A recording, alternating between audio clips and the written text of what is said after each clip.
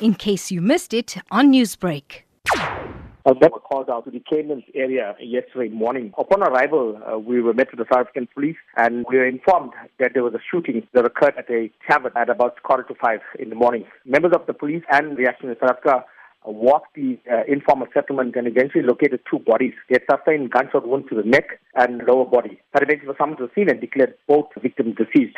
It was later established that both victims were brothers and they were involved in a bar brawl when they were shot. The suspects then fled the scene. Prem, you mentioned that they were involved in a bar brawl. Can you explain to us maybe what led to the killings? Well, we don't have much details. According to the witnesses, the brothers were involved in an argument with another group of men who drew firearms and opened fire on them. Details of the brawl was not disclosed. Besides them being brothers, do you have any other identification information? Well, we can't release the details of the deceased to the public, but they have been identified a few minutes later. Some of the family members were in the vicinity and managed to identify the bodies immediately. And at this stage, has any suspects been arrested or identified? The suspects have been identified. They are on the run. We have a uniformed task team, rapid response team made up of South African police service members and Rusa members who will be tracking the suspects down. So we do have information that we cannot share with the public at this stage. So, Prem, let's talk about the influence that alcohol has on crime. How often does your team get called out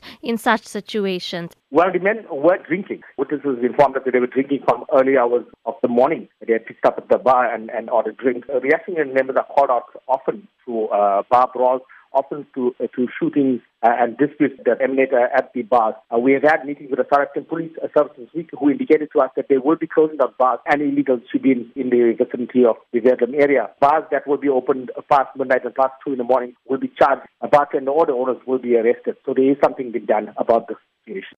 Newsbreak, Lotus FM, powered by SABC News.